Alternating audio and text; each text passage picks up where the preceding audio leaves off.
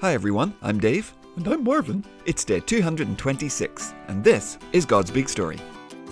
It's a story. It's big. Never boring. No way. For His glory. Always. It's God's big story. God's big story. So welcome back everyone, I hope you had a great weekend, and we have reached week number 46. And this, boys and girls, is the most important week that we have had since we started all the way back 225 episodes ago. Hi everyone. Nobody knows what he's gonna ask now. It's Marvin, the friendly, curious cow. Okay, Dave. Wow. So yeah, this is really important. Yep, it definitely is, Marvin. This week we are going to hear about the events which changed everything. We've heard about lots of amazing things so far, but everything that we've heard about, well, it was all building up to this week. Okay, wow. But before we get to any of that, well, you know what time it is. Oh, I sure do, Dave. Jingle, please. What have we heard the Bible say? Let's remember, it's recap day. Okay, Marv, so here we go. 3, 2, 1, and go.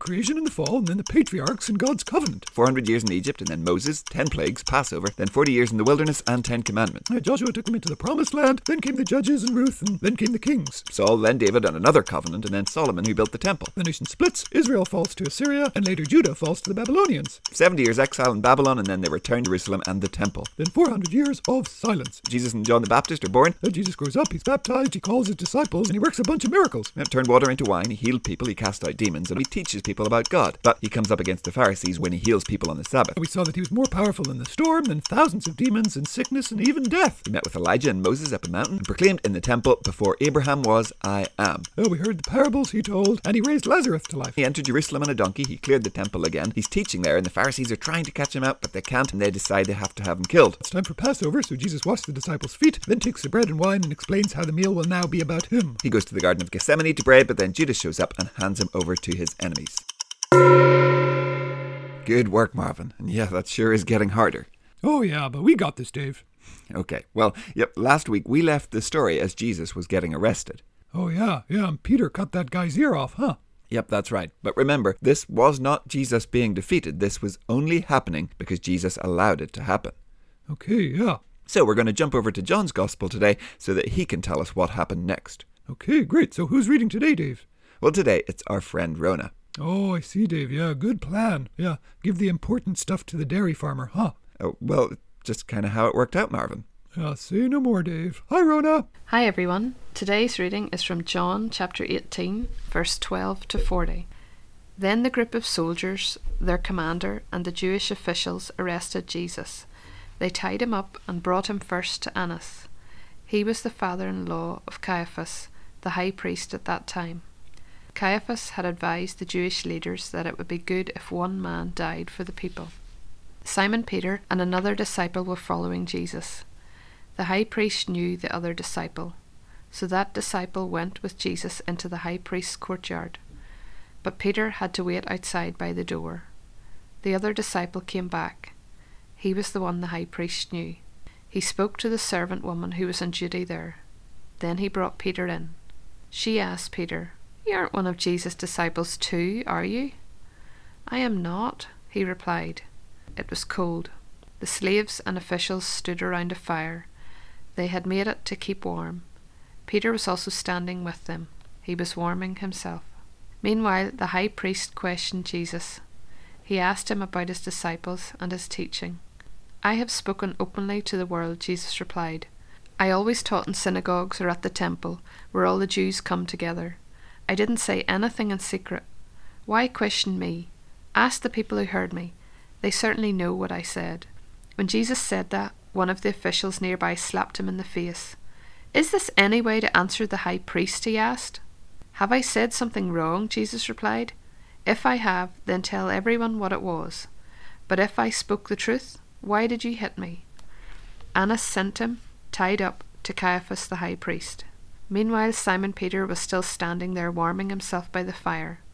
So they asked him, "You aren't one of Jesus' disciples too, are you?" He said, "I am not." One of the high priest's slaves was a relative of the man whose ear Peter had cut off. He said to Peter, "Didn't I see you with Jesus in the garden?" Again Peter said no. At that exact moment, a rooster began to crow.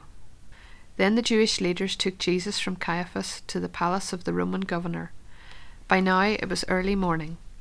The Jewish leaders did not want to be made unclean. They wanted to be able to eat the Passover meal, so they did not enter the palace. Pilate came out to them. He asked, "What charges are you bringing against this man?" "He has committed crimes," they replied. "If he hadn't, we would not have handed him over to you." Pilate said, "Take him yourselves, judge him by your own law." "But we don't have the right to put anyone to death," they complained. This happened so that what Jesus said about how he was going to die would come true. Then Pilate went back inside the palace. He ordered Jesus to be brought to him. Pilate asked him, "Are you the king of the Jews?" "Is that your own idea?" Jesus asked.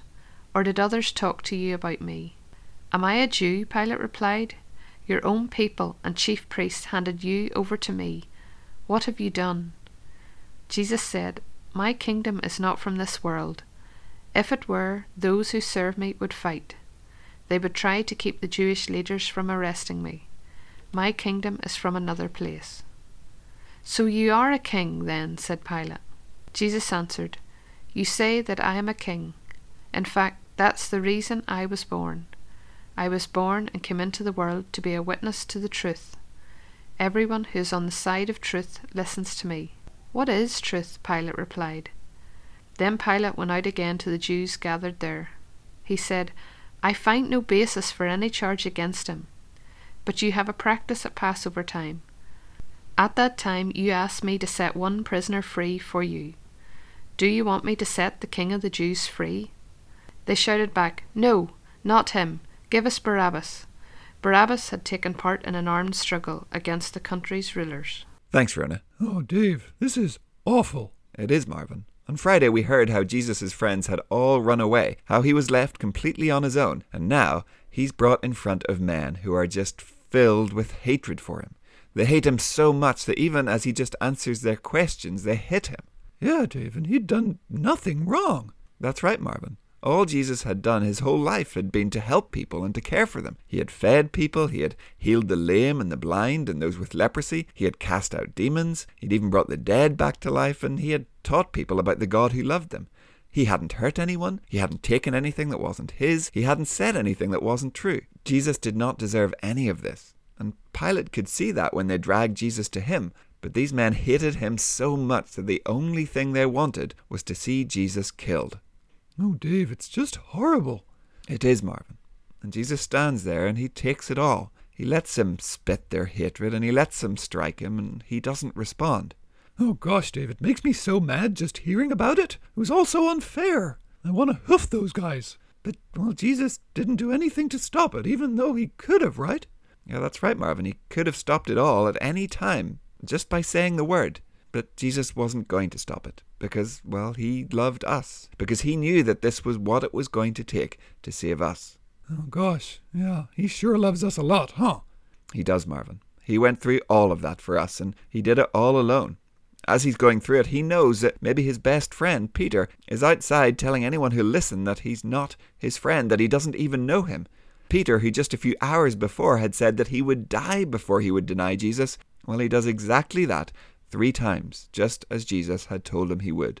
The rooster crows, Peter remembers what Jesus had said, he realizes what he'd done, and the other gospel writers, they tell us that Peter went outside and he wept. Oh gosh, Dave, there is nothing good happening in today's reading. No, we are reading about some really dark days, Marvin. But, boys and girls, if you've ever been lied about, if you've ever had something happen to you that is just completely unfair and wrong, if you've ever felt completely alone or like the people who should have been your friends have all let you down, well, those are horrible feelings, but isn't it good to know that our Lord and Saviour knows exactly how we feel? Our God didn't stay far above this sinful, messed up world and just look down at us. He came down to us and walked through the very worst of it. And he did it all for us. So today, boys and girls, we thank him for that. And we thank him that he is the God who, number 1, will put all injustice and unfairness right. And number 2 is the very best friend that we could ever have. The friend who will never deny us and who will never let us down. Yeah, amen, Dave. Gosh, Dave, I hope we get to some good news soon. Well, we will, Marvin, but as you could probably guess, we're not quite done with these dark days just yet. Okay, well, let's keep going then, Dave. Yeah, we sure will. So let's say goodbye for now, Marvin, and we'll be back tomorrow to continue the story. Okay, yeah. Bye, everyone. We'll see you tomorrow. Goodbye. We'll see you soon.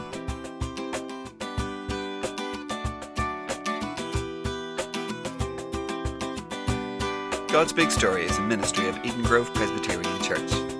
Music and jingles by Dave Josh